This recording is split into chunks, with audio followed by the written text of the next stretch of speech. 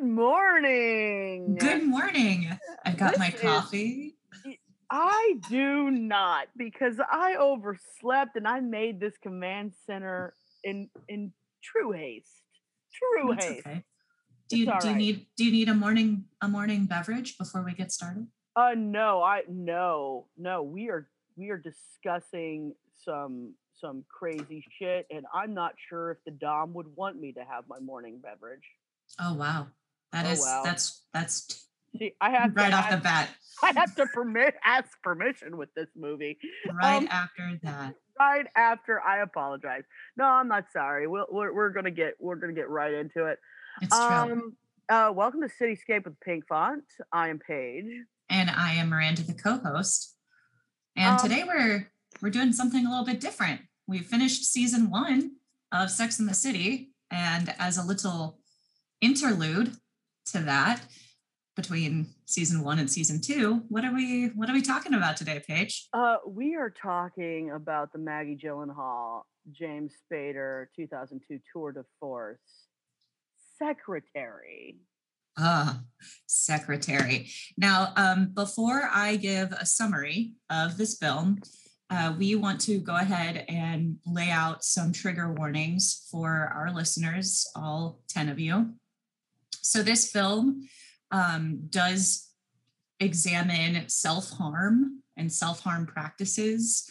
It has an examination of a dominant and submissive relationship that can appear very abusive at times.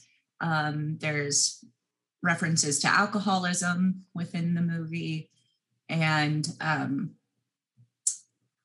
I think that those are the primary things to just be warned of before consuming the film and or listening to this episode of the podcast, because we will be talking about those things. And I think the biggest thing is just the self-harm, because that is very prominent in the film. And we will give our best efforts to make sure we talk about those things delicately and respectfully, so that we're not minimizing how harmful and and challenging overcoming and handling something like that can be. So all right, so the summary of this film after all of that is Secretary is a film starring, as Paige said, Maggie Gyllenhaal. She plays a young woman named Lee. I'm not quite sure what Lee's age is. I'm guessing maybe 22, 23. And old enough to still know her friends from high school. Yes. Yeah.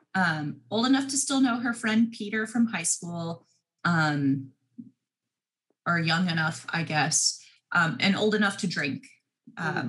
So those are some indicators, but they never really disclose how old she is. All right, so the film starts off with Lee coming out of a facility where she was receiving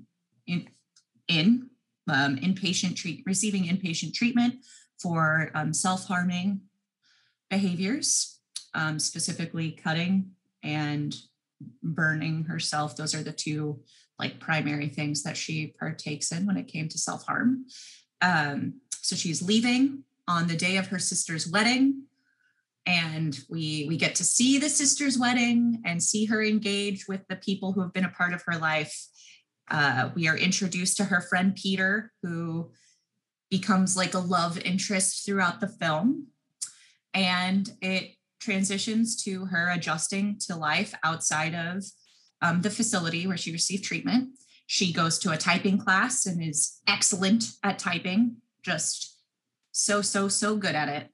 Wow, typing. And when we say typing, it's typewriter, which is a temperamental device anyway. So to be good at typing and to get a high score with that device, I hail queen.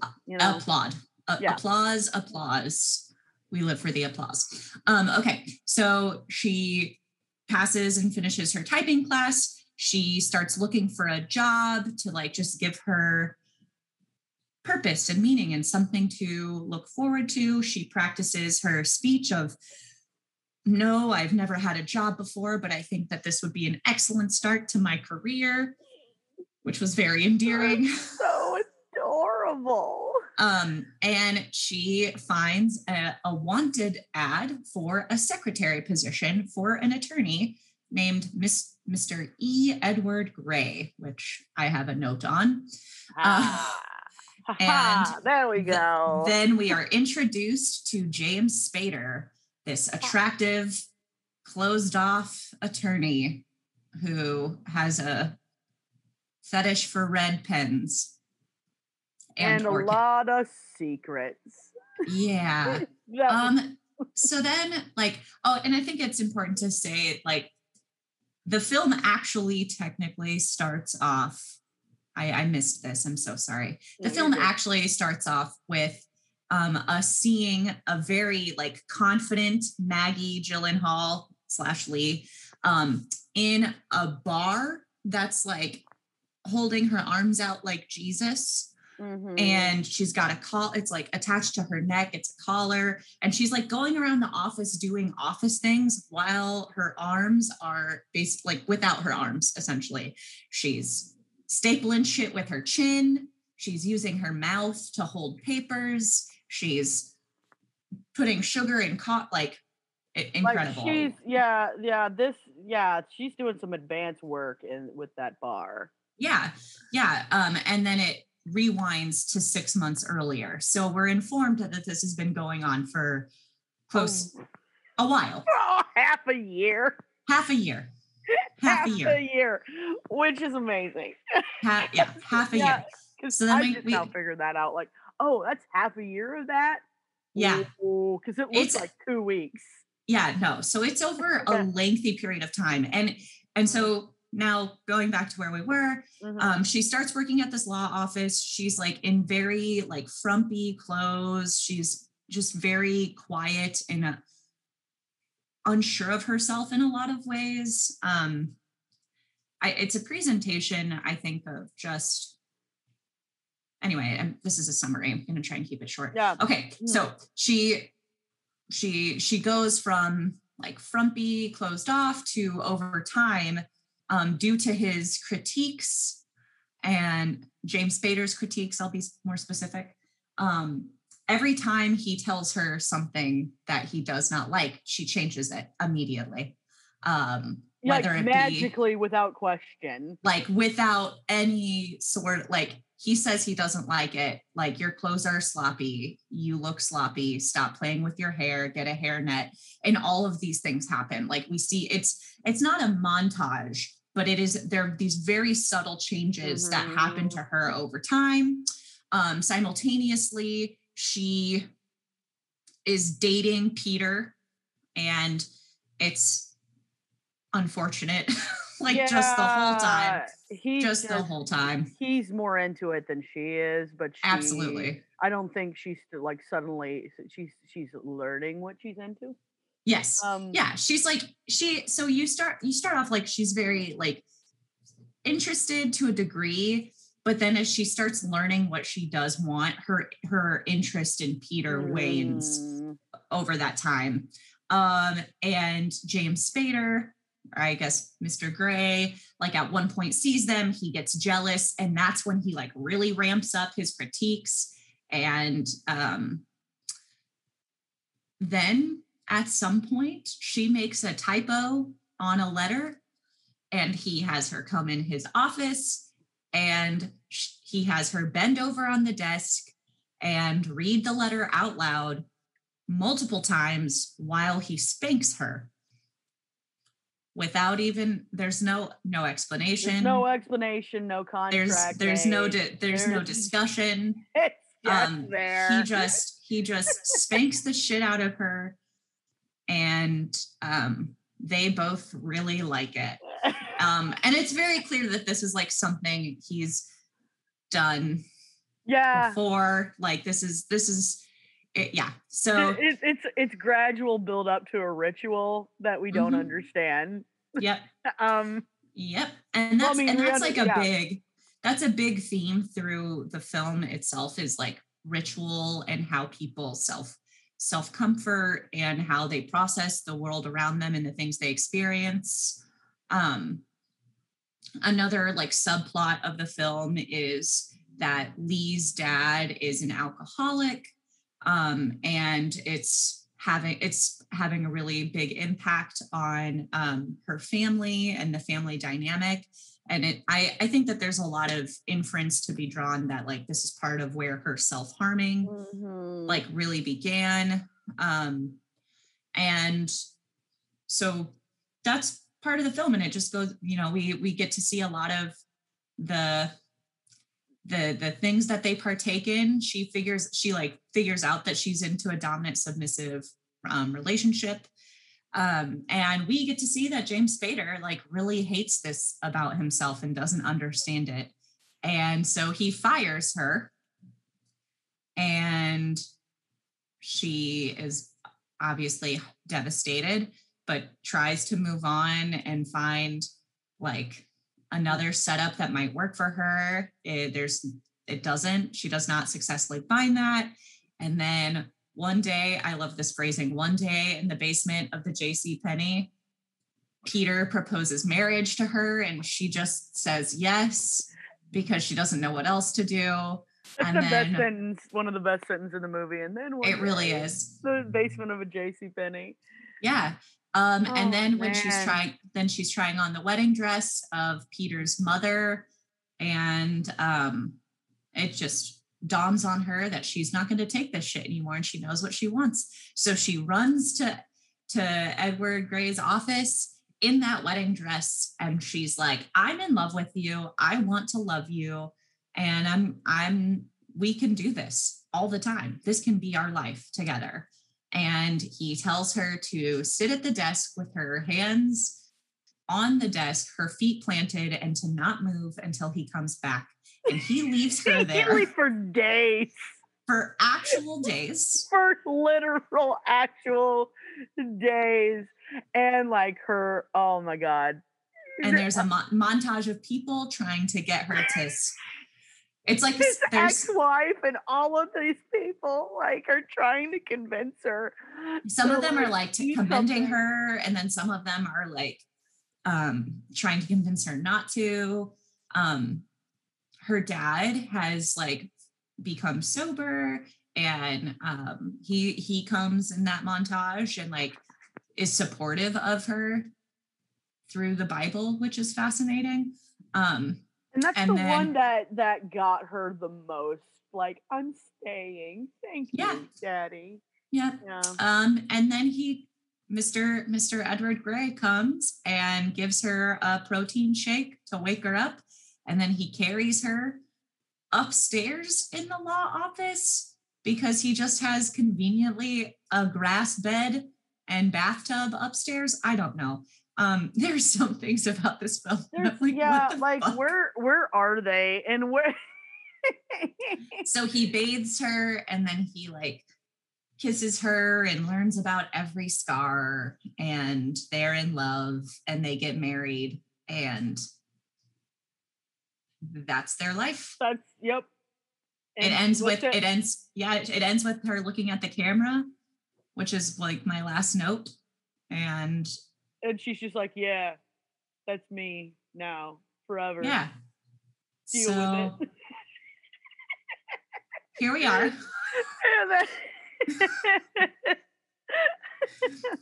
I can see her looking at me in my mind's eye, being like, yeah. Yeah. I'm really proud of you, girl. That was a journey. Man. Paige, how about you start us off with your note? Okay. So I was talking to my friend Andrew last night and saying that we were talking about this movie on the podcast. And I just have to say that the first time I actually saw this movie in the theater. Like, did you really? Yeah. I was in high school, so me and my friend from synagogue snuck into the art cinema and actually like saw this for real, and like I remember seeing this, and because visually it's very, I mean, for an independent film, like I think like it is very subtle, and like the aesthetics of this movie is great. Um and the setup. So being like a 16-year-old sneaking into a movie theater to watch this movie, like that opening sequence where you see this woman. I didn't know anything about like ball gags or anything None about of it. what this was going to be. Um and seeing her do all of the like the staplers and like what she I'm not sure. No, that's later. She answers the phone with her teeth. Um, but like seeing somebody constrained in just the woman's posture, what like and Maggie Gyllenhaal. I think that was the first time I've ever seen her on screen. Mhm. Like she has it, and you don't. She doesn't even have to use it. Like she doesn't have to say a word, and you knew like instant movie star. And then going back, and then and leading into my next note, like just the juxtaposition of seeing that to this to Lee getting out of the institution and wanting structure in her life. And I don't know whether this was annoying to me, but everybody was talking to her like she was so very frail. Mhm. And there was like this look in her eye that she did not like being talked to like she was frail, because I think she herself knew that she wasn't frail. She was just stressed out and nobody understood why. Um so that was my first note. Is the juxtaposition between, oh, this is strength. This is also strength hidden, Yeah. because yeah, like that was annoying to me. Like, why are you talking to her like she's frail? She's not. Yeah. My first note was like, what a confident entrance. Like, Mm. just to, I feel like you said, you immediately get a sense of who this, like the, the confidence of this woman and like self-assuredness that you see in her. And what I appreciate about it is that like it just immediately lets you know that there's growth that happens for this person.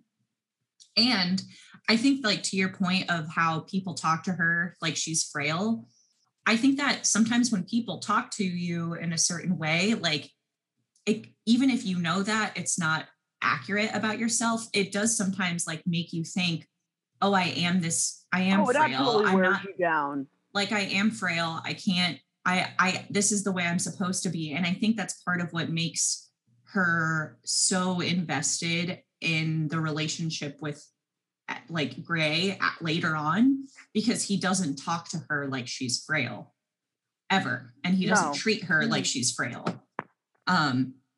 Although we'll get into his treatment of her. Yeah. Well, yeah. Because it's not necessarily always good, in my opinion. Good, but it's not. It's not. It's very different from how she is being addressed.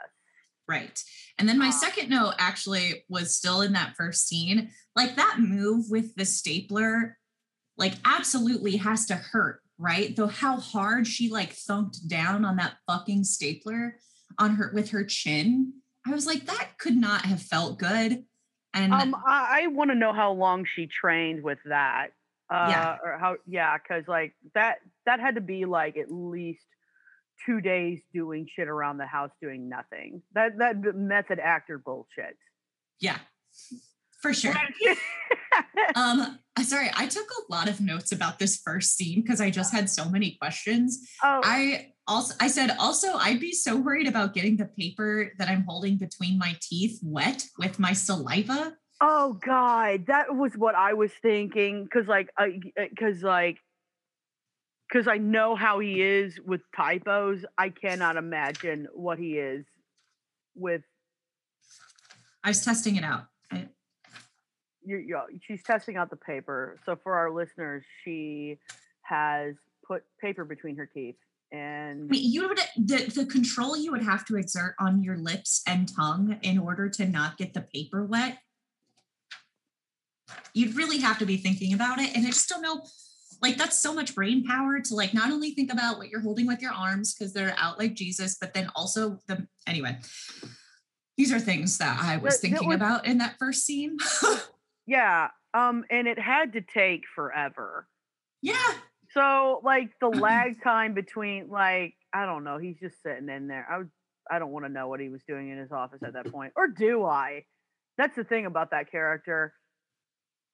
I mean, I do. I just curious. I think he's probably doing sit-ups because because that's the man also is. Like that was also another thing. He was an exerciseaholic, or maybe he's just like inflicting pain on his own body. Who knows? I don't know.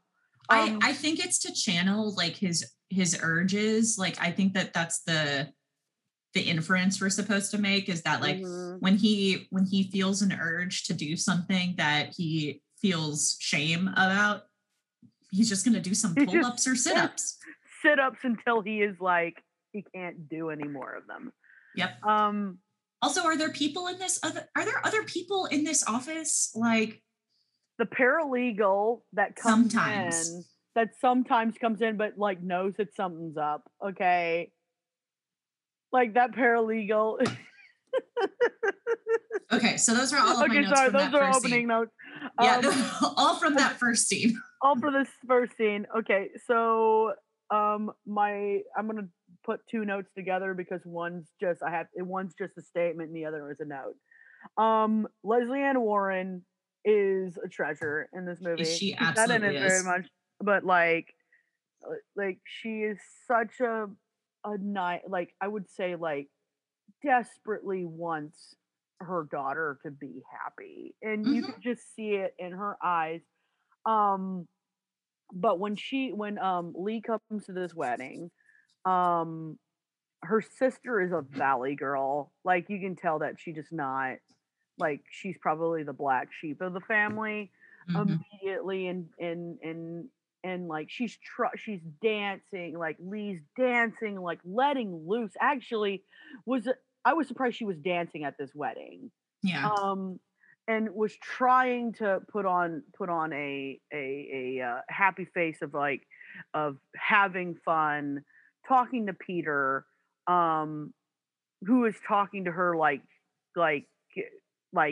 not quite like she's frail, but like he also was. It comes out that he was also institutionalized at one point for a nervous breakdown, and she's just like, oh, the same. And that's the common interest. And I think that's the common attraction that Peter had to her. Be like, oh, we share an experience. Yay. Bonding forever. That's my forever friend immediately. But you see the dad's drunk. And like immediately, like you get how the fucked up family dynamics, and the father, and Maggie Gyllenhaal is so smart with how she uses very short lines. And when her dad comes up and he's drinking a beer, she just looks at the beer and says, I thought you quit. And then the dad hands the beer to Peter and pretends like it never happened. Like the sloppiest gaslight ever.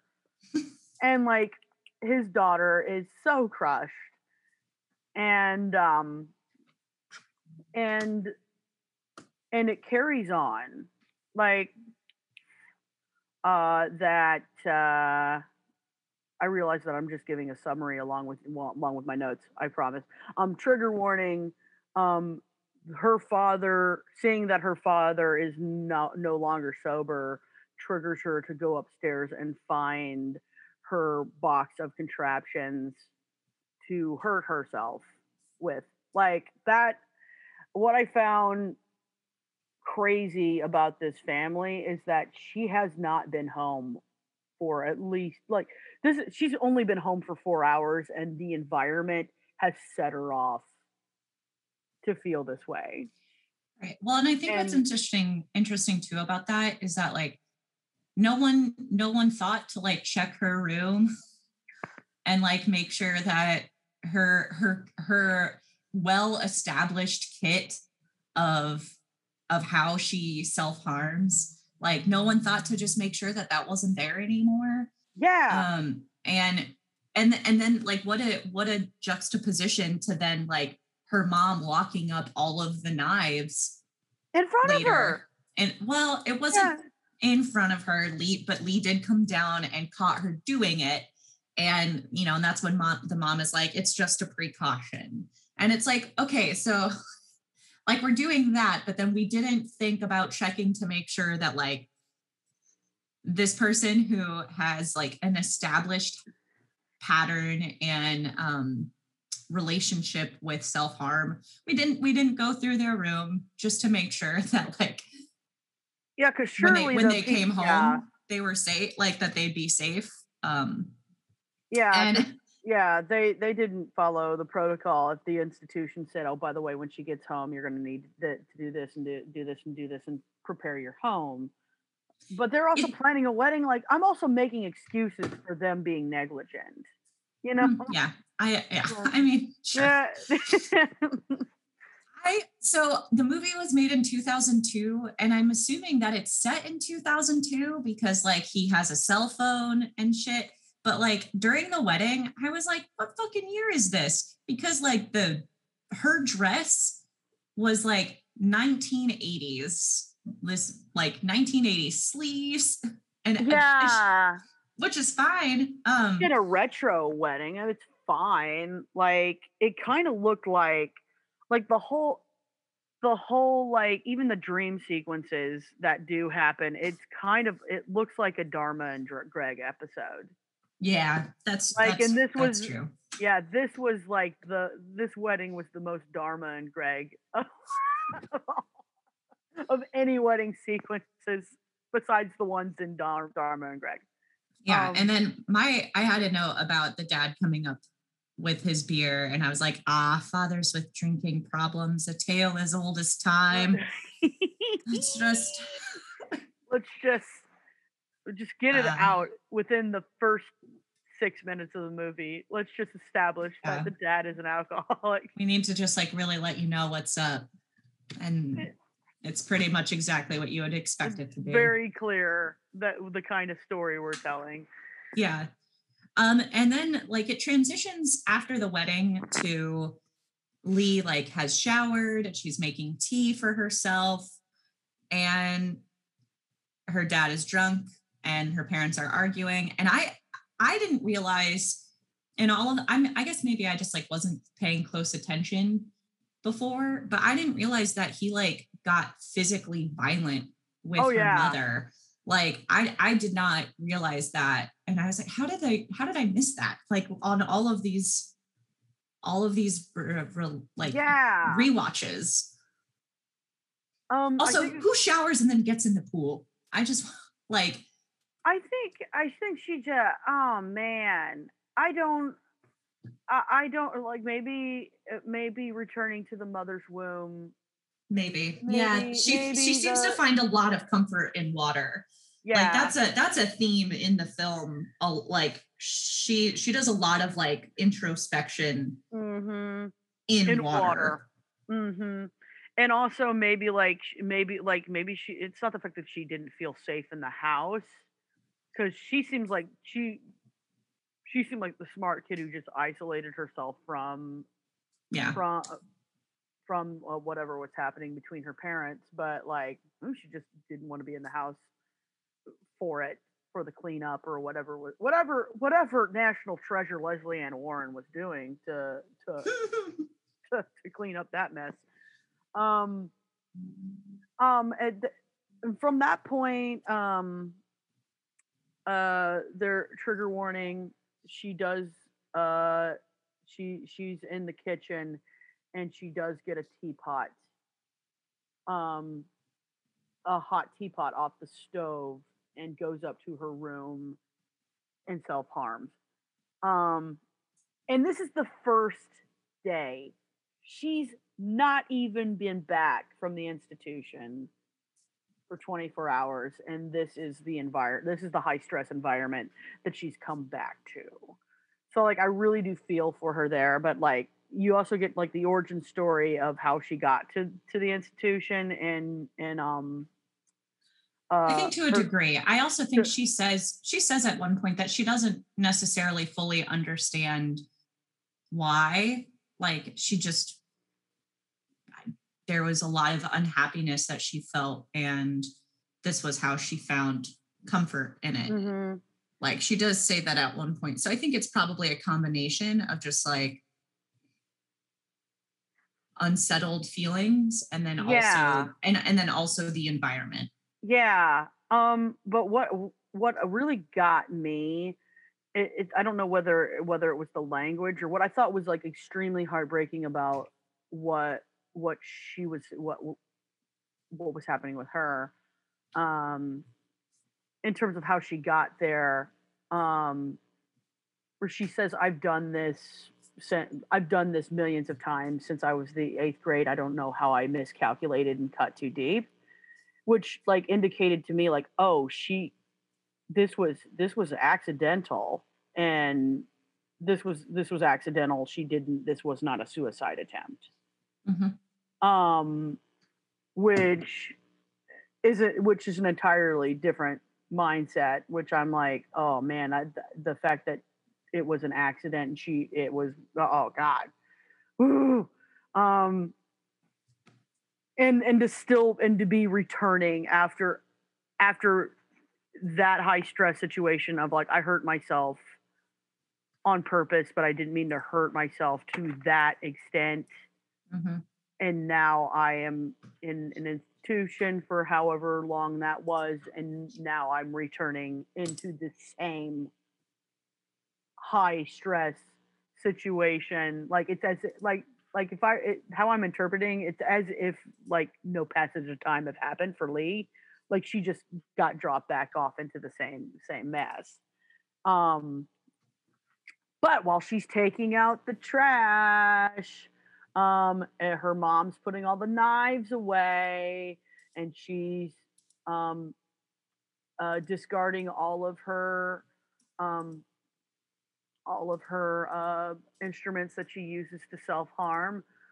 She sees a she sees a newspaper in the trash with a help wanted sign. Mm-hmm. And she decides to keep one instrument for self harm and takes in the newspaper and starts circling little bits of opportunities for herself. And for the first time, she gets excited about creating a future entirely independent of her current situation, which is very adorable and the first sign of hope that we see in Lee's eyes in the first 15 minutes. It's true. And I just my note related to that is like, can we just talk about the fact that his last name is Gray? Yeah. Like, mm-hmm. I feel like the author of 50 Shades of Grey, like obviously she was like, it's known that she was inspired by Twilight, but I also feel like she absolutely like watched Secretariat and was like, oh, this is like an independent film that nobody's going to care about, or no one's going to care about. And so I'm going to go ahead and borrow some elements from this. And like, there's a lot of similarities in terms of like the power dynamic, the fact that it's not the best representation of a dom sub setup. Like it's not really a well-researched representation of it. No. Yeah, so I found that very interesting. Oh, you're gonna love this. Tell me. Next note. Okay, it's connected to the newspaper and it's also connected to Mr. Gray. There are some serious Brontean, like Jane Eyre references up in this, because I'm a Bronte. Well, yeah, I know Jane Eyre. Um, in that book, Jane's life completely changes when she decides, I'm going to get out of this shithole situation.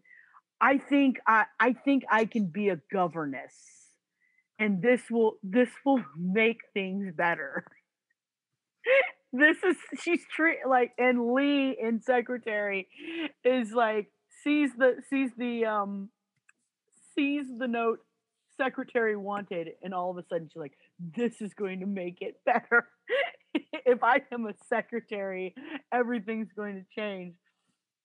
Um and then that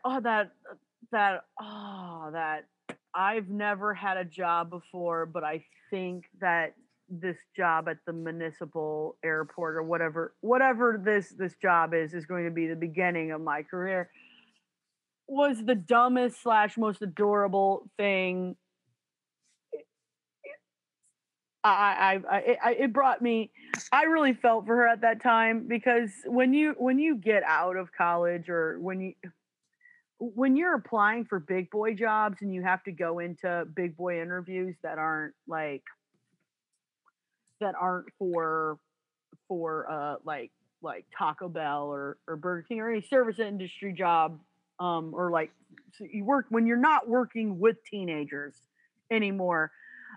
The interview process for an adult job is very alien when you're Yeah. entry level.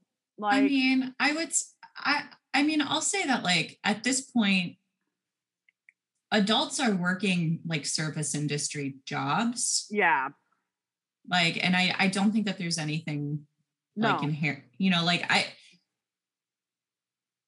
yeah, that was outdated. I'm sorry. no, it's I okay. No, I'm just like thinking, reflecting on it. And it's like, I thought it was endearing, but I also was like, that's why I was like, how old is this person? Because like, and I think part of that is just like my own personal experience, right? Like, I mean, I've been working since I was 16, like, which is not super young, but like basically since I was able to drive myself and could do so, like I got a job. And like my like work experience, my resume, if you will, is very lengthy, because I also for a long time held 2 or 3 jobs at at all the time. And so I do agree that it when there's this sense of like transitioning from the service industry to like an office job, it does feel different, because I think like culturally and societally, like the idea of a white collar job, quote unquote, like there's more heft to it, or there's more like weight and significance, even though like that might not necessarily be the case. Yeah. I've also had the opposite, and I did not have my first big girl job until around when it was Lee's age, because I was in school, and that was important to my parents at that point, is that like I focus on school and nothing else. But so like also like I'm approaching that scene from somebody who has been that old or that young and not had anything. So, but continue. And no, you're fine. That's the thing, is that like I don't think that there's any judgment to pass on it either way. I think that it's just, it's something of note, and I think it is part of like what contributes to like her personality and her understanding of herself and her wants and needs. So then she decides to go interview for this secretary position. Or to just like apply, I guess, not really interview. And I took a note when she got out of the car when it's raining, and I was like, come on, rain cape. She's wearing like just like a literal purple hood, like a rain cape. It is a rain cape. It's made of that material that you like a slicker material to let the rain slide off. It's raining, and this is where I wrote the other Bronte reference. She's approaching this this sort of cottage house. It's not even a I don't know what kind of fucking building this is. It's a weird Edward Gray's law office is a strange looking building. It is. It has ivies growing on the side. It's got white brick. She approaches this like, and it's raining, and she's got this this rain hood that's purple, and she has this look of wonder in her eyes. And the house looks kind of creepy too, but it's not. The door seems to open by itself, and she walks in, and the office is in complete disarray, much like Jane did with Edward Rochester's house. Yeah, and his name is Edward. And his name is Edward. There is so much Lord shit up in here.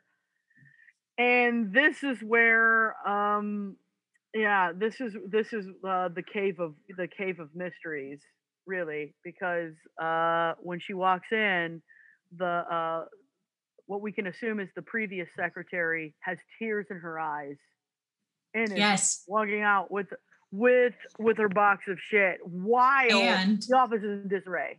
And the check between her teeth. Like there's so much subtlety in this film throughout the entire thing, in terms of like, it tells you everything, but without words. And that was something I noticed on this rewatch. I was like, shit, like I just now caught that too. You can find new things in this movie every time you watch it.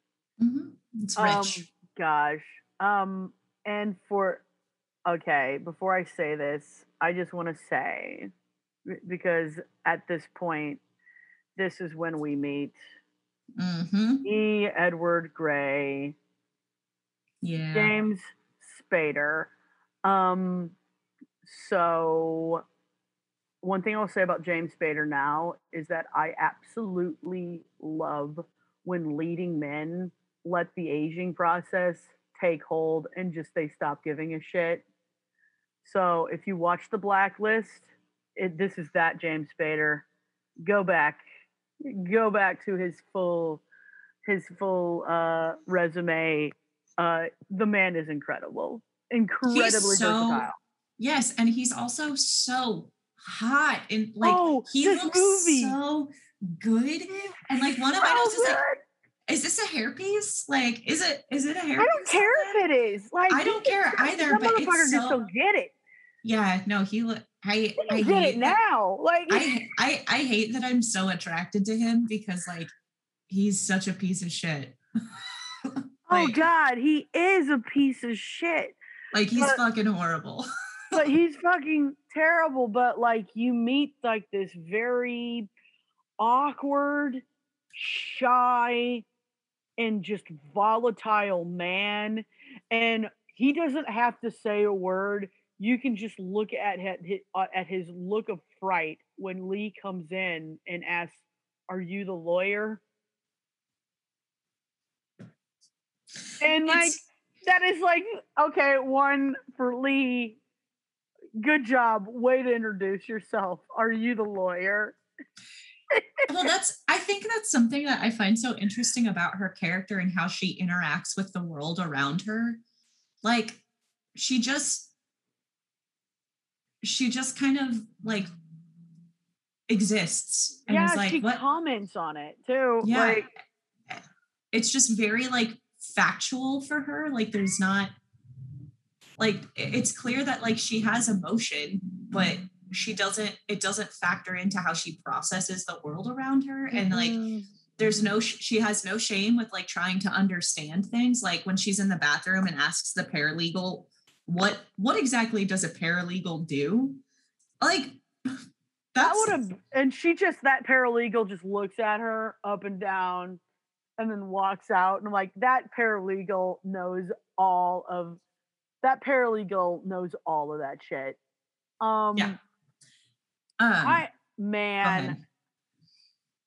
I just have to while she's even in his office with that fucking raincoat. It's like it's, it's not the fact that she looks so childlike, but But she does. but she does. But now I like when I was looking at it, I was like looking at through my lens, um, because I also dress fairly childlike.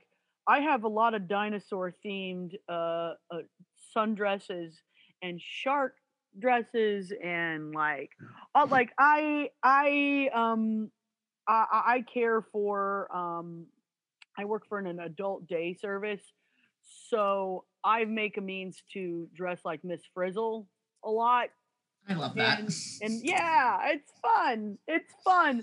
But now I'm like, what if I were going to go and then like seeing that purple coat and like, peace God, put yourself in his place in this place. What would you be wearing if you were in Edward Gray's office? And no doubt in my mind, I would be wearing that fucking dinosaur dress. I love it. I am forever 14 years old. Forever. I think that is excellent. Let's see what so during the like interview process, all of the question, my next note was all of these questions are like not actually legal to ask at this point. No. In 2002, like you literally so I guess let me rephrase. To ask them point blank, the way he does, like, are you pregnant? Do you plan on getting pregnant? Are you married? Where do you live in a house? All of these things. I'm not going to say that employers don't ask those things of women, because they absolutely did for a long period of time. Now they just ask them in a more subtle way that doesn't get them like reported to the ACLU. Mm-hmm. Yep. And he just like the bold motherfucker he is, he's just asking point blank. And again, you're just like learning who he is immediately, like, which is so weird. Which is a horrible piece of shit. Sorry, as an adult now, in this rewatch, and I don't know, maybe it's because my work just did a social worker hour presentation for all staff that talked about like sexual assault and abuse and what that can look like in romantic relationships. I think I'm just like, my tolerance and patience for people who need therapy and instead like abuse themselves and others is just like very, very low. You got a thin line of things that you're willing to look to and I admire that. And and also like I am sick of romanticizing people who like don't respect themselves or others. Mm-hmm. Like it's no longer like a romantic or endearing thing to me. It just really pisses me off. So I'm like simultaneously like, oh God, so hot. And also fuck you. Like, fuck you all of the time. You're horrible. And she deserves better. She does. But oh man, I share your feelings about him, because like I'm sure that the actual real James Spader's like, that's exactly what I want everyone to feel about me all the time. God, you're hot. God, you're terrible. Because that means I've achieved something. I'm so glad that our notes are like coinciding, because said the weirdest interview questions. Because he asked them twice. He asked them once in this part of the movie and then another half of the movie, and I thought that was insane. But have you ever had a Tinder person ask you what your favorite color was? Yes. Okay. I just wanted to check. Is that a thing that happens? Yes. Okay, it's a thing that happens. Okay, that was my note. It was being like, if anybody asked me what my favorite color was during an interview, I'm like, is this a Tinder date? Also, I appreciate, so like he hires her, but he doesn't say he hires her. He just tells her to go fix him a cup of coffee. Mm-hmm. And then we get to see her endeavor to make a cup of coffee. And then he has her sit down and is like, are you sure you really want to be a secretary? Like, you're really overqualified. And then he decides to like make some really personal observations, like saying that she's a wall. Like, oh, there's something about you, Lee. You're a wall. You're so closed off. And my note was like, I like how a character who is obviously like wound tighter than a clock is telling another person how they are so closed off. It's like, wow, you are projecting a whole lot of yourself onto this person. Now, yes, you are complimentary in the terms in the fact that you both like are fucked, but like, dude. Well, her response to that was not like, she just fearlessly said, I know. Yep. Like she wasn't even offended by like, whoa, shit, man, get right to the problems at hand. Yeah, no. Like, I know. And I was like, girl, yes. Yes, you own it. You own it. Do you ever loosen up? I don't know. Maybe. So great. Like, and he's just like looking at her like, what is this? Like, he looks at her like she's an alien. Well, I think it's because like she is the embodiment of everything he's been looking for. Like, I think that that's the sense we're supposed to get immediately, and why he's so immediately thrown by her, because like, and we see it through how he tests her, like leading up to like when he spanks her for the first time. Like, that's what he's doing. Yeah, every time he does something. It's a constant groom, like, and checking the waters. Like, it's wow. Woo. And that's why he's such a piece of shit, because like, instead of having a conversation with her or with anybody, like, this is what he fucking does. He grooms these people to like do what he wants and to test them and to see what they're willing to do for him. Like, go look through the garbage and find the notes I threw out. Going through the garbage. And he like watches her dumpster dive, and that like gets him all hot and bothered. So he has to do sit-ups. And then she comes in and has the notes, and he's like, oh, actually, I found another copy. Go ahead and type these up. And he fucking threw out her donuts. And they're like, I took a note on that, and I was like, I don't always fully understand some of the like things he does. Like, what the fuck is wrong with you? She was trying to be smart and like she was trying to be thoughtful and sweet and brought you donuts, and like you just throw them away in the trash. You don't even say like, he's just awful. Like, the donuts in the trash situation was like that. And when she sees them in the trash, and she's so like disappointed. Yeah, because all she wants to do is she thinks that like it's Jane Eyre, man, being a governess is going to change my life. It's going to make it better.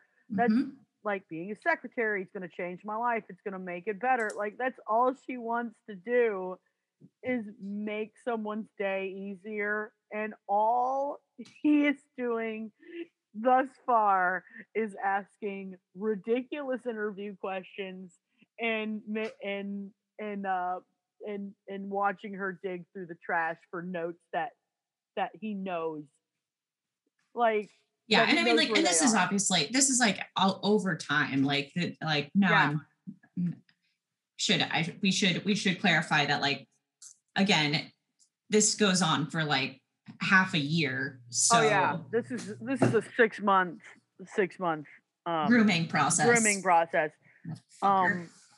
But oh gosh, but when you see the ex-wife comes in, that's my next note too. Gosh, the ex-wife comes in and she is more bossy. Let's just say she is more assertive than he is, like in a shocking way, like because he's already very assertive. This woman is highly aggressive, um and has a little bout with Lee, um because she tells her that she has to wait in the lobby or whatever, and she just says submissive, and and gets Submissive. And then submissive. screams his name. And that's yeah, that was my note, is like his ex immediately spotting the personality and like naming it and then getting fucking pissed about it. Like she is so angry, because like she knows, like obviously they were together and that was not her bag. Like that was not her, that was not gonna fly for her. And she's so pissed at him. And then he's like, I'm not here. And that's what I think, like, what a fucking coward. Like, bro. Oh man. I love that you caught that, because like, oh my god, he was married and that wasn't her bag. That's why she's mad. I was thinking that like, oh, it was a that I thought it was like, oh, was he her sub? No. No? No, Okay. I don't think so at all. I think that like he wanted her to be, I don't think he could be submissive. Okay. Yeah. I think that it was like, because that's why she's like in the montage later when Lee is like at the desk and she's talking and she's like, the worm, brilliant, amazing.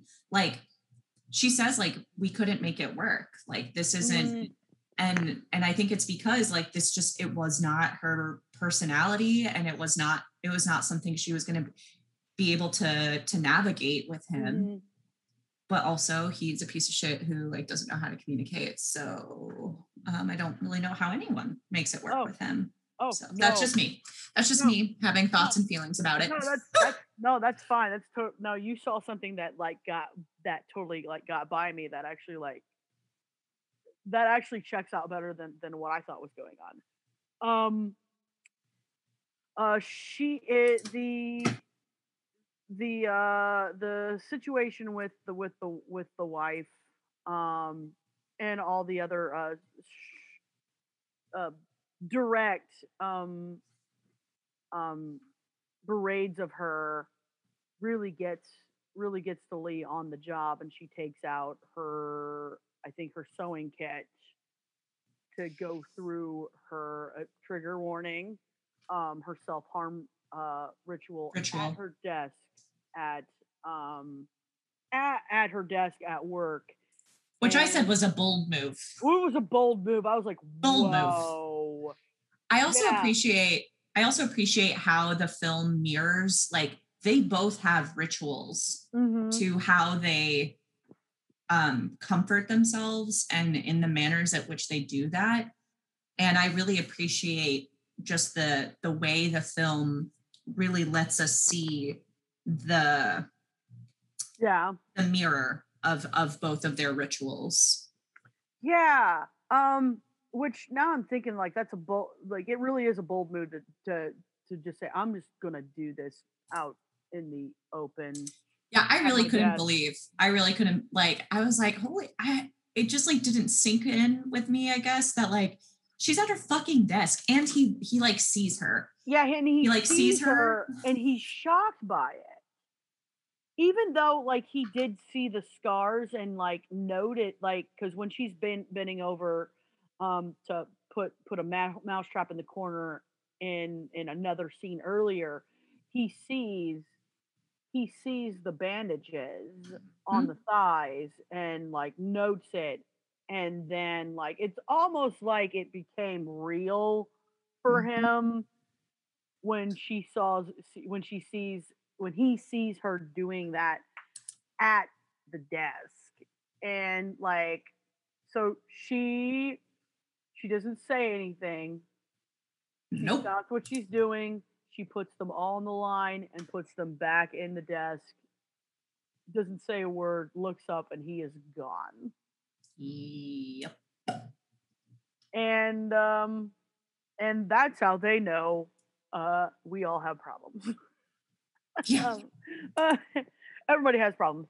Um, I guess uh, back to so later that night, uh, Lee has a date with her high school friend Peter that she got reacquainted with at her sister's wedding a month prior, and and um and Peter comes out pretty damn strong, like too damn strong. I hate him. Oh, I hate pretty much all of the men in this film. Yeah, except her dad. I don't hate her dad. I don't hate her. We should hate her dad, but I don't hate the dad either because it is somewhere down the line. Like, I mean, he is supportive of her in this venture. But Edward sees the date as it's going on because he's taking his coat into the dry cleaners, and they're going to date at like a restaurant slash laundrette.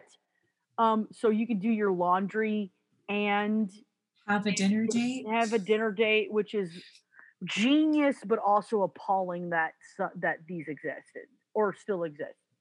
I mean, I guess I'm doing my best not to pass judgment on it because, you gotta find the magic wherever you can. Yeah. But I think that it really speaks to like, it's supposed to indicate just like where it's supposed to be a direct contrast to like Edward and how he lives his life and how he presents himself. Like Peter is his foil, like in every sense of the word. Yeah. And I try not to judge it, but also he just like is very annoying. Oh yeah. But Edward sees her actually having fun. Like she is actually having some wholesome fun with this dude.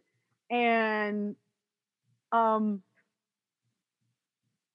yeah, he goes to the office and takes out his red pens again. Well, and like that, my note on that is like, and so now we move into the portion of like abuse out of jealousy. Yeah. Like this is when he starts to like critique her hair, when he's like tells her that she sniffles all the time and that she dresses sloppy, that she had a typo, like all of these things. He like just runs her through the mill. And obviously from her perspective, like it's like out of nowhere. Oh, because because it hasn't matched any of the behavior prior, and all she wants to do is make him happy. All she wants to do is be a good secretary, make him happy, and like this, it's gonna get better if I'm good at this. And she really takes these things to heart, like gets a hairnet so she won't play with her hair.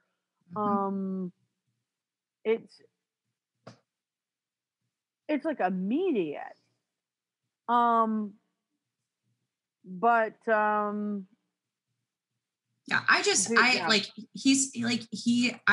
have another note that's like just like he crosses so many boundaries constantly, and then like it's whiplash in terms of like throwing her. You never quite know where you're standing, because is this going to make him happy, or is he going to tell me to change something? Yeah. And because he doesn't know what's going on. He knows what's going on. He is grooming her to be a submissive, but she doesn't know that. She thinks that like it's just, that like it has something to do with her job.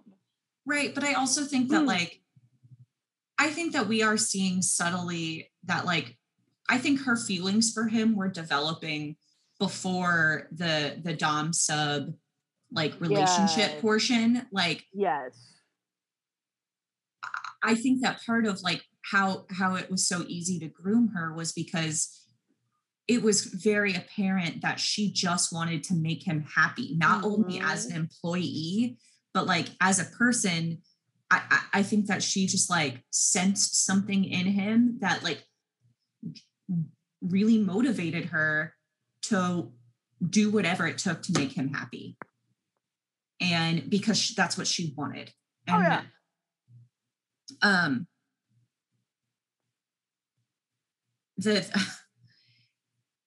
my next note like goes probably like pretty much right into the spanking scene. Mm-hmm.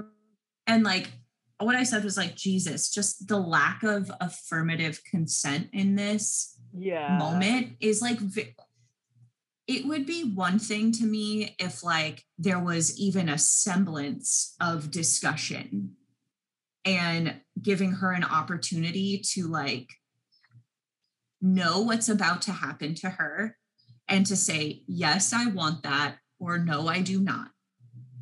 And instead, he just like tells her to come in the office, close the door, bend over, and read the letter out loud. And as she's reading, like he spanks her and it catches her off guard. And he tells her to keep reading. And then throughout the rest, like he has her read it again and he continues to spank her until like whatever pseudo climax he reaches.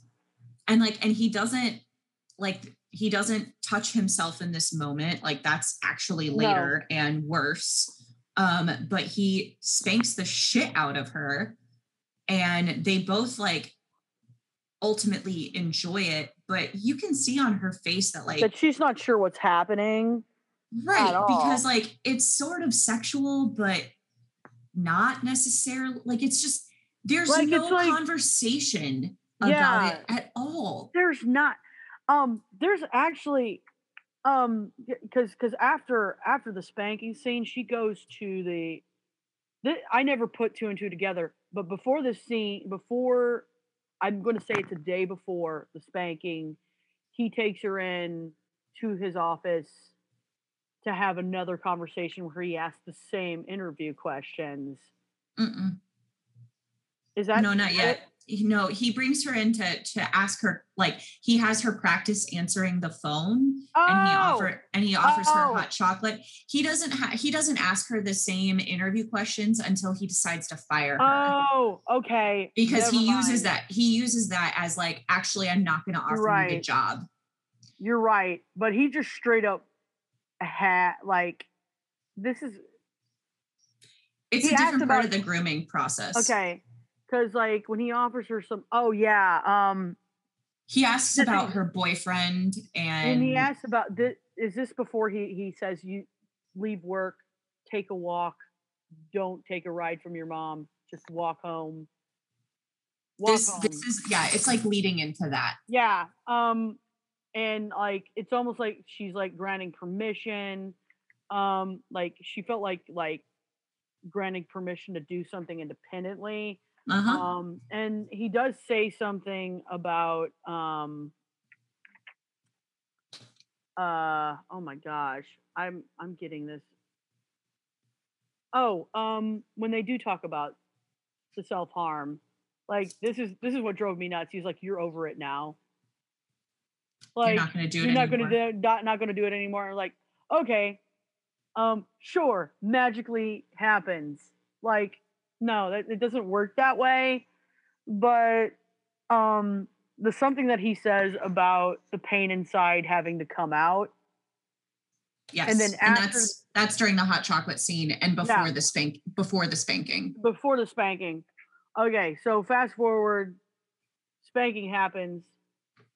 She looks at the bruise and he leaves like a pretty good welt. Yeah.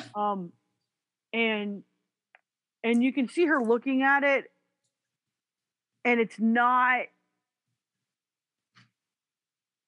You can see that the pain inside having to come out. Sentence that he said to her days prior, like all of a sudden dawning on her face, being like, "Oh, this is how I can de-stress," and that is something I didn't notice before. But apparently, a couple scenes later, or no, it was like it was the very next shot. She's at the photocopier. He comes in, knocks on the door, is like, good letter, and then all of a sudden is her boss again. And that was like the weirdest transition. And she looks so happy. So proud. So proud of that letter that she wrote.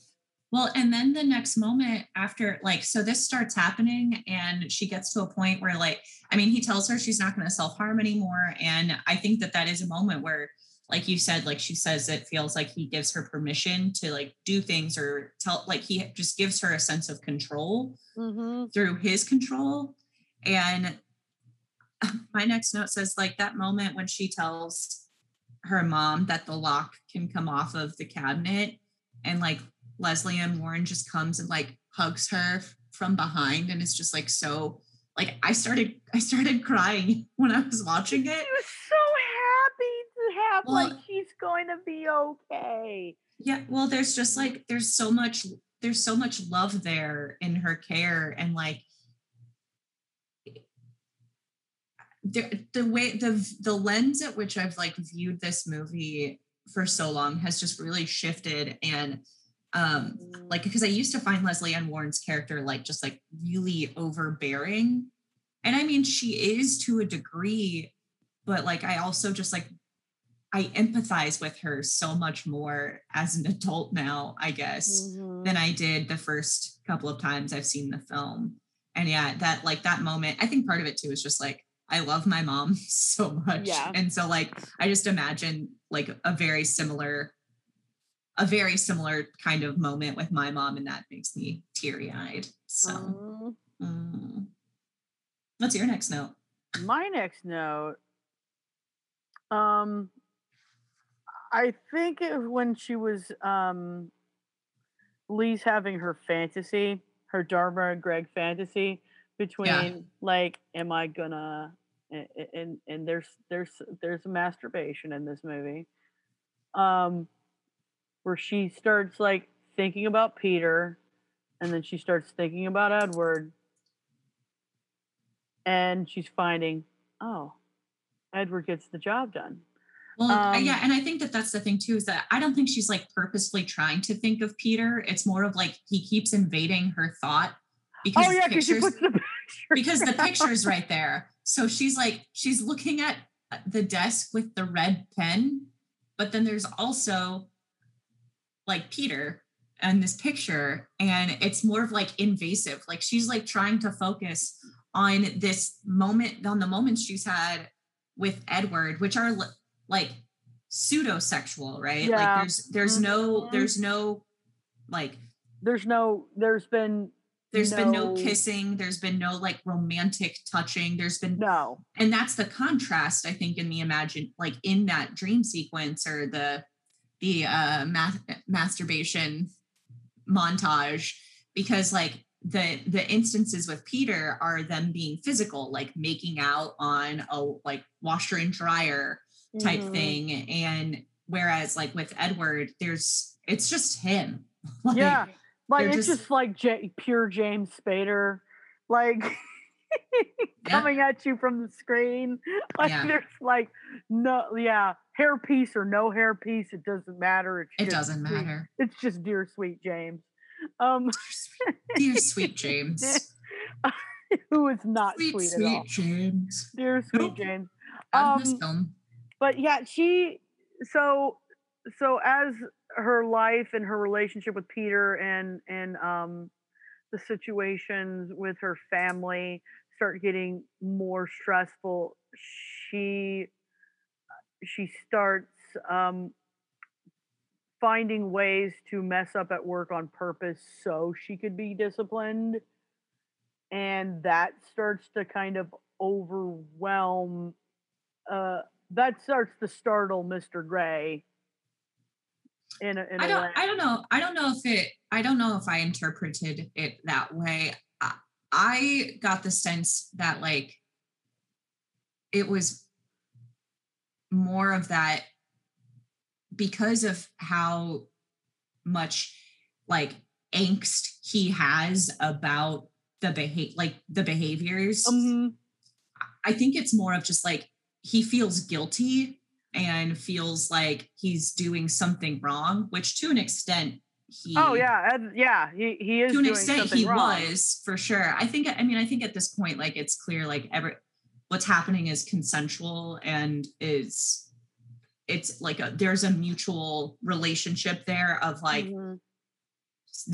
she wants that structure and that relationship, the permission, and craves it.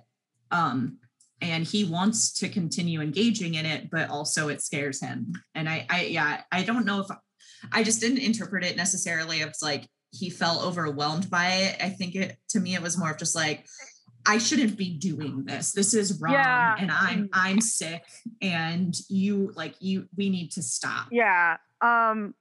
Because I think I wrote down in my note, not vanilla sex isn't working for Edward Grey Esquire.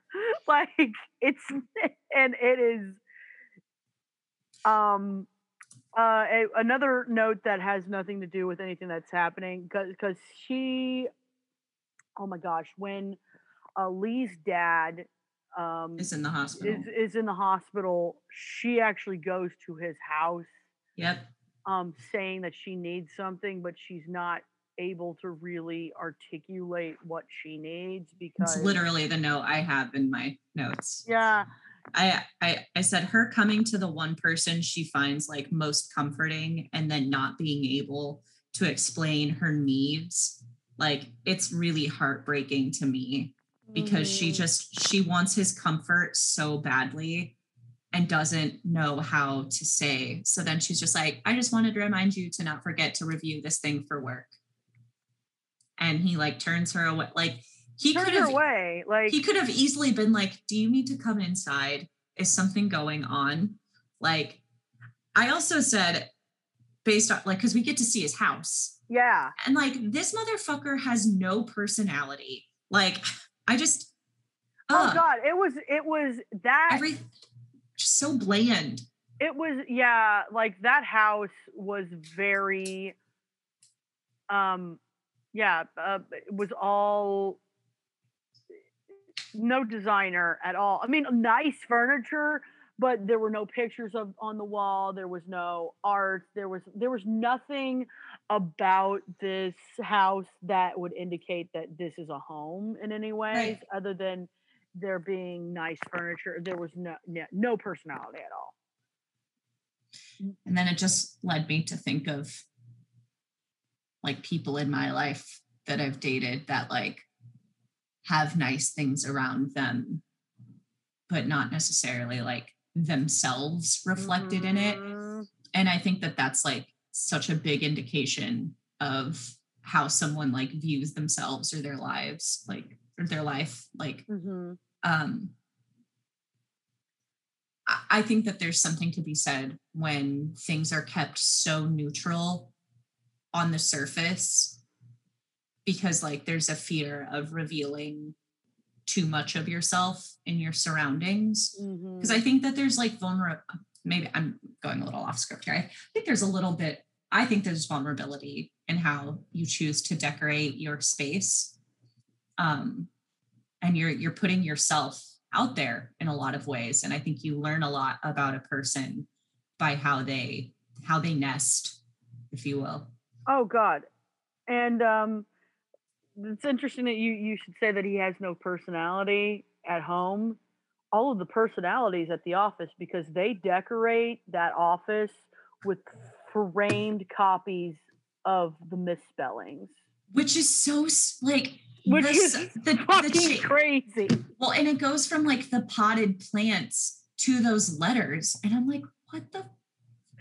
Who else works in this fucking office? Like, again, who else is here? Do you have clients? Like, you obviously do. Like, what do they think when they walk down the hall and they're just these like framed letters with typos and like red ink everywhere? Like what do you think? Like, but oddly enough, if I walked into a law office and they had those from potted plants to that, like weird. I'm I think not it's weird. saying, yes, E. Edward Gray, do handle my copyright disputes. I want you to. Like, I'm not sure whether that's a positive business Art Deco situation or not. My next note has nothing to do with anything. It's just when he answers the door, like, I just wrote this down. Like, I want to be on E. Edward Gray's CrossFit team because I bet he destroys. I think maybe he probably would have been probably a better CrossFit coach than an attorney. than an attorney. Yeah, at one point when he's working out all the time. I'm gonna jump to this note. I was like, first of all, how is a lawyer so bad at typing? Like, because it's bad. Like when he's typing his note to her, and then he like gets rid of it, it shreds it. It's just like literally do. And I'm like, how are you so over half of my work is me typing things. So like I just don't understand. Yeah. Also, so when after she goes to his house and he turns her down, he stops spanking her, he stops doing any of the things, and she like finds herself really seeking it and tries to get Peter to spank her. And he thinks that is terrible. Peter thinks that she wants to have sex. And at first she's like, no. And then she's like, all right, fine. Like, but we're going to like, you have to turn off all the lights and I get to keep my clothes on. And I was just like, first of all, this adult human has cloud sheets, which there's nothing wrong with that necessarily. It's just like, all right. And then it's like the worst sex ever. Just horrible. And I felt so uncomfortable and disappointed for her the entire time. Oh yeah, and but he held up his left hand like he was orchestrating like a pep band. While he's like conducting. He was like conducting his own orgasm. And that was really weird. No judging, but if somebody did that while they were on top of me, I'd be like, "What? Get off!" Okay. I like. Is it Stravinsky? Like, what's the music of your mind, sir? What bothered me is that like there was no engagement with her. Like no, there was no engagement with her. So like it literally was just his experience of this. Like I just hated it. And she was just bored. Yes. And she was like halfway amused by like there was like a little smirk being like, this is ridiculous. I shouldn't be here. Right. I know. And then she sends Edward the worm, and we get and we get to arguably one of the worst like things in my opinion that he does, which is he has her pull up her skirt and pull her pantyhose and underwear down, which he's never done before. So there's never really been skin to skin contact with any of the spankings. And he doesn't touch her at all. No, he doesn't. And he says multiple times, like 3 times, I'm not going to fuck you. Yeah. He doesn't touch her. Yeah. He doesn't touch her, at all. But then he masturbates behind her and then comes on the back of her shirt. And I fucking hate that so much. Like, I hate him. I hated that moment. Like, it pissed me off this time. It is like, I wonder what the scene was like to film for them. Yep. While I was watching that, it wasn't the fact that like I wasn't really focused on the action itself, but like in film, I I wanted to know like who was in the room, who orchestrated that. Like I was thinking about the actual science of making this movie. Like, Yeah. oh my god, and how many days? How many days was this scene on the docket? Like, cause that I I wonder mean, in what order they filmed some of these sequences. yes. You know what I mean? Because I know sometimes like some of the like in Titanic, for example, one of the first things they filmed was the drawing scene. Out of all the things, that was one of the first things that they filmed for Kate and Leo. Fun fact, which is banana sandwich. That is yeah, because you don't really build like, oh my god, I would have waited until at least midway, or like 3 or 4 a month into filming, so you could build up that trust and not immediately like. But I think James Cameron, I think this is a total aside and not related to Secretary at all, but I think James Cameron wanted more of that nervousness and like anxiety that comes with like getting naked for the first time in front of someone. So like so the moment, God. So like the moment when Leo says on the bed, the couch, that is not in the script. He accidentally said bed, couch. Like that line was not scripted, and obviously they kept it because it was such a genuine genuine reaction. Oh man. Or just like when she came out in her China doll dress, like he said, "Oh, you look nice." Again, like that wasn't a scripted moment. That was just him like genuinely complimenting her, and they kept it. Anyway, that's a little aside about Titanic. I don't know. I really don't want. I really don't want to. I mean, I want to know, but I don't want to think about that if that was the first day. If that was the first day, like, hi, Maggie, my name is James Spader. Now bend over. Welcome to my master class. like I really don't want that scene to be the first time that I don't think it. I hope it wasn't, but I just like I really hate everything about it because that is like I just think it. To me, it feels so disrespectful, and maybe that's just like me, and I don't understand like.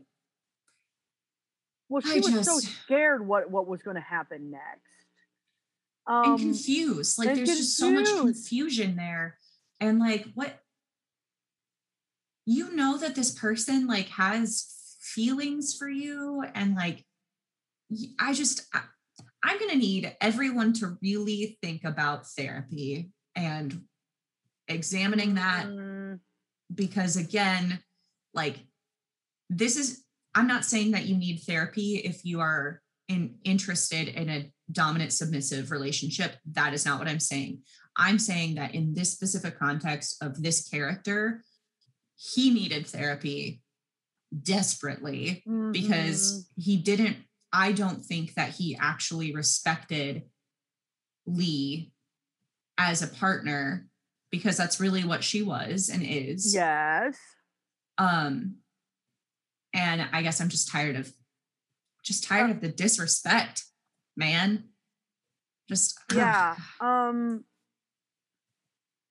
I think this scene was the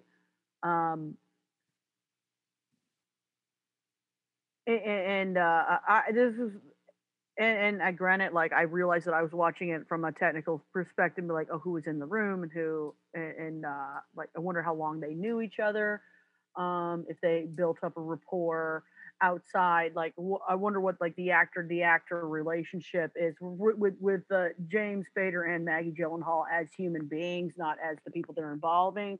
Like I wonder about a lot about that.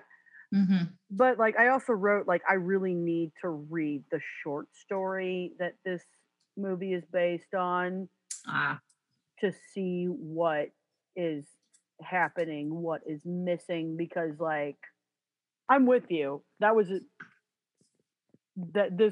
probably the most horrible it's part just to watch I'm because just like like coming on her back. Like I just fuck yeah, you, man. like yeah, and the fact that there was never ever a, at least that we see, we never saw a verbal contract that this is what this is, and all of a sudden it became that, and right after she's going to clean herself up in the bathroom, he's cleaning himself up in the office, and yeah, like the paralegal is in the other stall right next to her, and she starts masturbating, like loudly masturbating at Mm-hmm. work, and I'm just like, this woman's bold. Yep. Like She doesn't give a she's fuck. she doesn't give a fuck. And then I'm like, well, what the paralegal, like what the fuck is the paralegal like doing in the second stall, like listening to that? But then like then I realized like, oh, this is their this is their place. This place is not for his Anyone else? client. This is their place. Yeah. And the paralegal just happened to be there when it's their time. And that Yeah. like, and to be the paralegal, I don't know what it's like to be the paralegal. Um to know that's book two. Short story, book two. I want to know what's going on. What's going on with the paralegal? Because the Well, paralegal knows that there is something up, and like this is not a law office. I mean, it is technically. Yeah, I get paid to do law things, but this is not a law office. And I mean, shortly after this, he fires her. Oh yeah, And for her behavior. Right. Well, it's more of like his behavior, but again with the projection. That was her fault. Yeah. Right. And then like my note on this was just fuck this. Like her saying, I want to know you. The amount of times that I have felt and said this to a man I'm dating is upsetting. Like,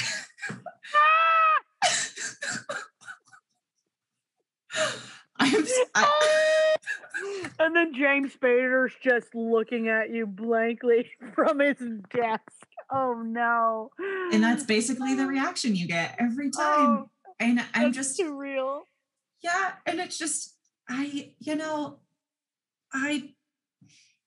if you have to beg someone to let them know, like to let you get to know them, like really see who they are and be a part of their life, like, baby, that's not for you. That space is not for you. And it's taken me a long time to learn that lesson, a very, very long time. And also to learn that that is not a failure on my part. No. And it's not necessarily a failure. It's just like, that's not a reflection of me or my ability to be a partner. But yeah, no, if you're like, please let me know you, let me in your life, let me see who you are. That space ain't for you, babes. Yeah. Mm-hmm. And go. You don't like, we all deserve better than to have to beg someone to let us see them, especially like if they are simultaneously so closed off, but then allowing you into intimate moments without any conversation or explanation. It's fucking bullshit. Yeah. And I hate it. And yeah, this, yeah, E. tired Edward of people Grey wanting. does all this shit. Does all Yeah. of this shit. I'm just tired. I'm tired of like, maybe I'm just jaded at this point, but I just feel like there's a lot of expectation of vulnerability from like other people, and then simultaneous, like just walls everywhere. So you have to be vulnerable. You have to open yourself up, but I'm not going to do that. So yeah, you're going to have to prove yourself to me I'm sorry, I'm going off. No, you're good. Going on a tangent. I'm going to get off my soapbox now. Just saying good. that this movie made me feel a lot of things this time around that I wasn't like fully expecting. I think that, I mean, when I was talking to other friends about watching this movie and recording about it, I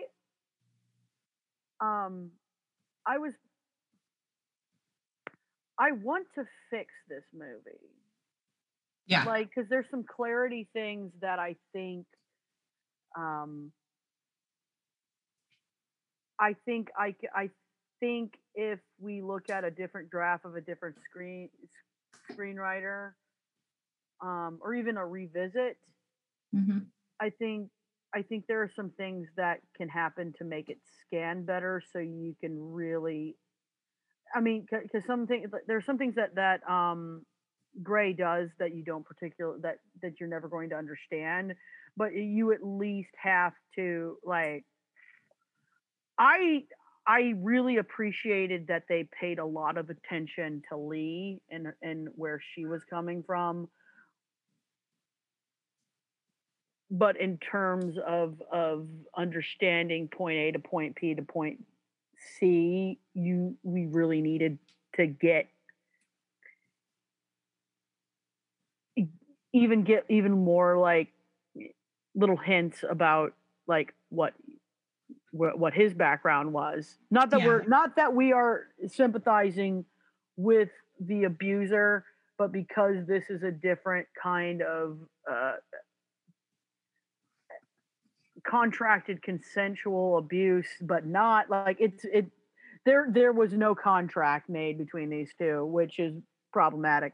And on that point, I think that like, to me, what the problem is that there's just a blurred line between when they are engaging in a consensual dom-sub relationship and then when he is just abusing her. Like, I think that there's a very blurry line there between like a setup that like is between two consenting adults, that there's been, you know, it's works for them and is something that is and works for a lot of people in who have that lifestyle, and like that is what they prefer and find enjoyment out of, and that's totally amazing for them. Yeah. No, you know, no kink shame here.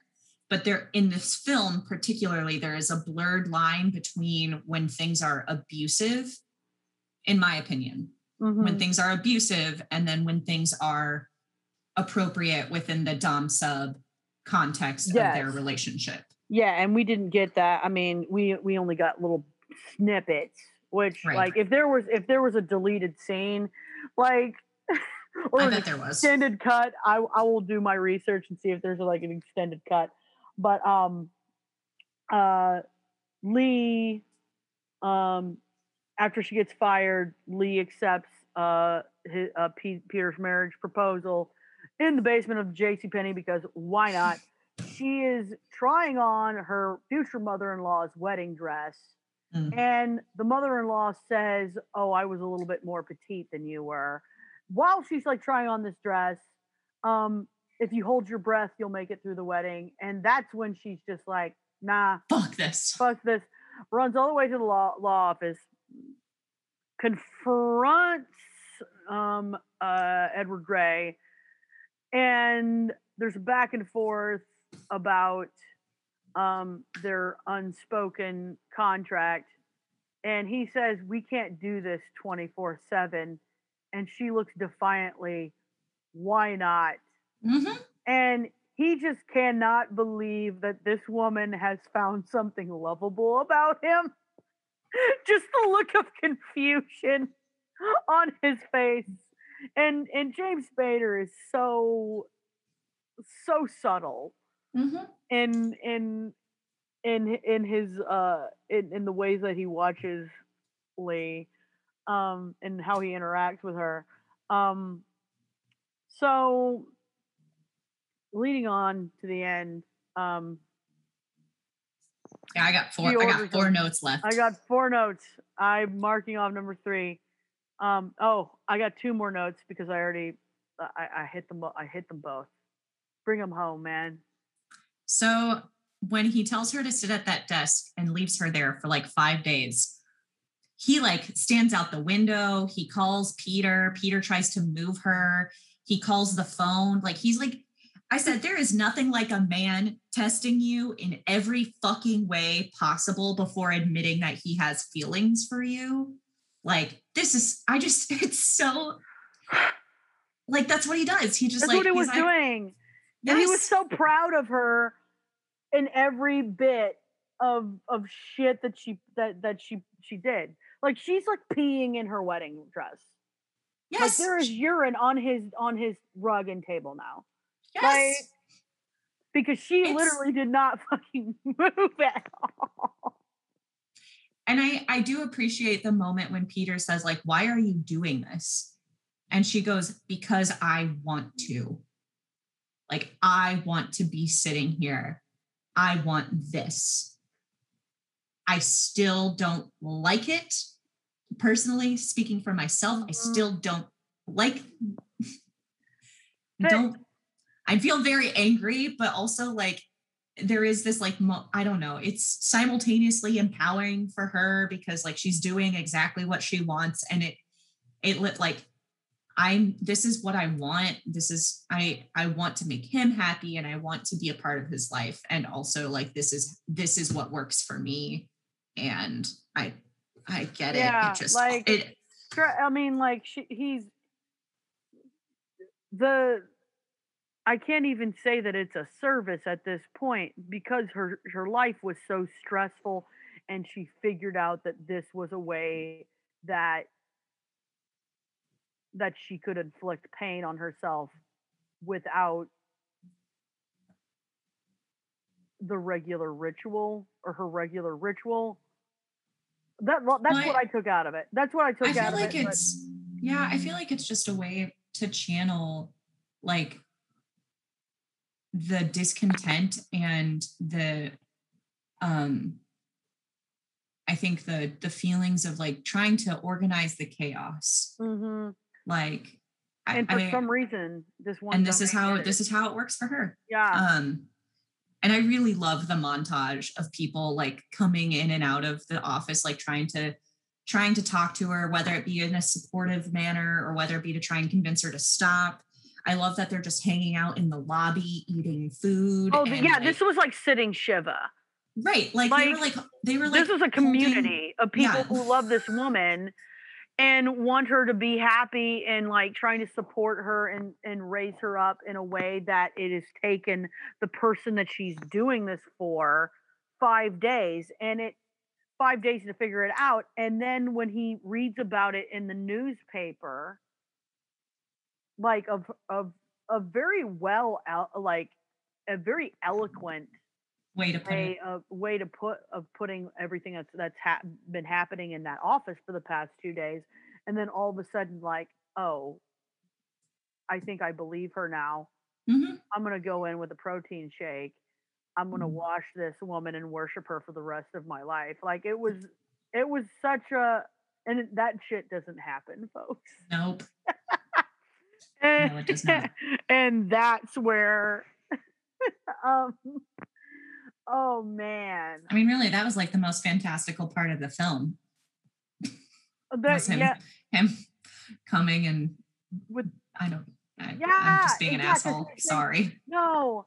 Him, I mean, maybe that exists for other people. Maybe the juxtaposition, because we've only ever seen him be stern and physically violent. There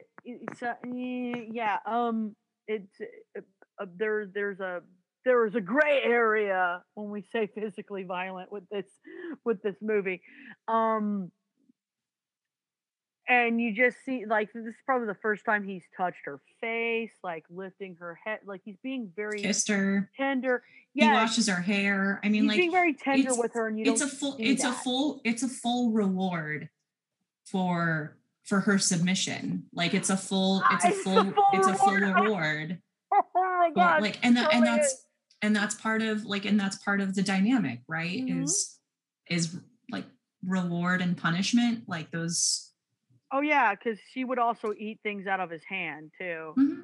Which, wow. Ooh, like little secretary treats. Yep, those were weird scenes. We get to see them get married. Well, we get to see them having sex after their wedding, and she's got a black wedding, but that's, oh my god. She wore black, and I fucking love that. I love that she wore a black wedding dress with a black veil. It's hot. Like, yes, ma'am. Girl.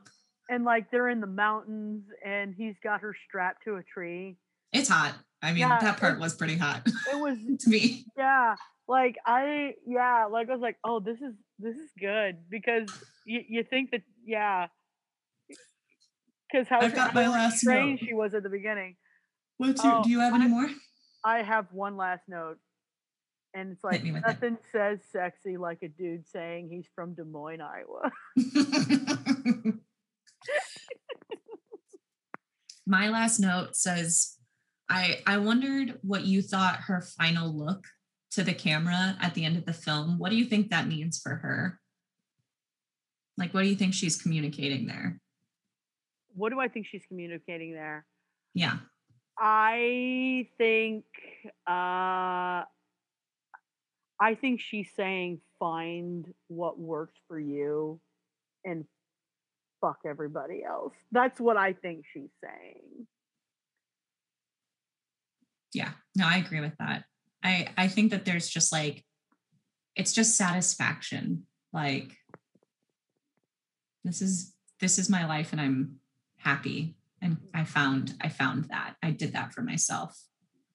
Yeah, I would say she did that for herself. Because I don't think he would have done anything for, I don't know. That's why I want to see the extended cuts, read the short story, and try to fix this thing and redo it. Let's redo it. Let's do this again. Wow. Any final thoughts on this? We just did a full film. We just did a full film, and I was really excited that we picked this one over the thing that we were going to originally do, because I think where we are both at, and I think this actually, the subject matter actually clicks better with our current mindsets in terms of forming bonds and communication, a lot better than what we were originally going to do, which we'll probably do after the Sex and the City season 2. It's true. Interval, because this train doesn't stop, motherfucker. No, we got a lot of shit to get through. And there's a car. Cool. Oh yeah. Well, I guess it's just telling us we've reached our time. It's done. Oh. I'm gonna mute myself for a minute. No, you're good. Well, that was our first movie bit. I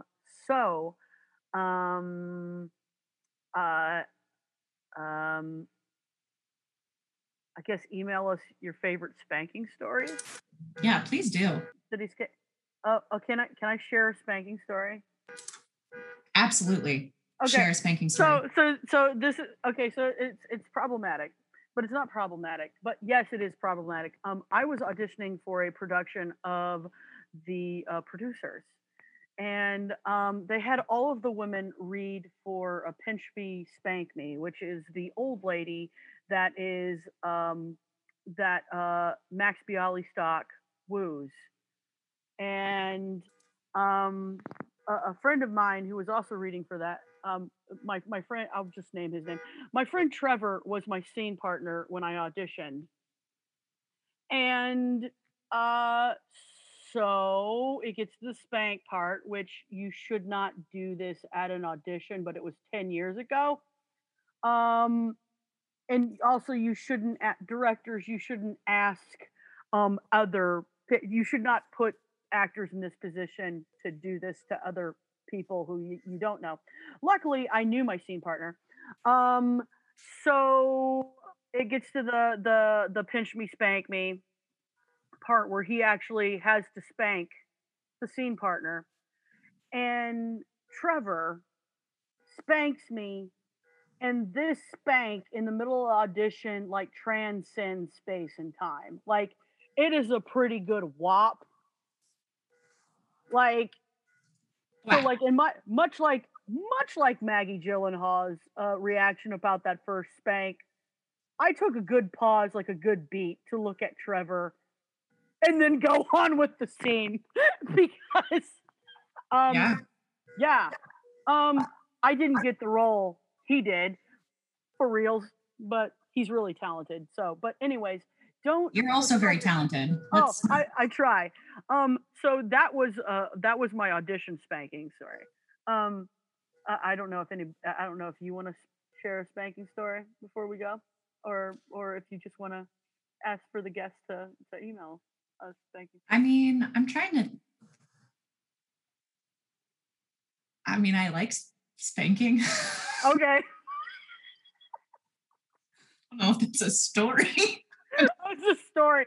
Okay, so but again, like, consent is important for anything. Consent is important. Consent is important. And don't ask anybody to spank anybody at an audition. Do not pick out those sides. Don't. Yeah, that's odd. But yeah, that was a bold move. I'm not even going to say what theater it was, but it was a bold fucking move. Spanking story, go ahead and email us, cityscape@gmail.com. If you have thoughts and feelings about this episode, also email us, or you can hit us up on social media. I'm at Miranda and Paige on Twitter. And I'm at Pageless Scott on Instagram and Twitter. And we will see you next week when we start taking the hot hits on season 2, Sex and the City. Oh shit. Oh yeah. Bye-bye. Goodbye.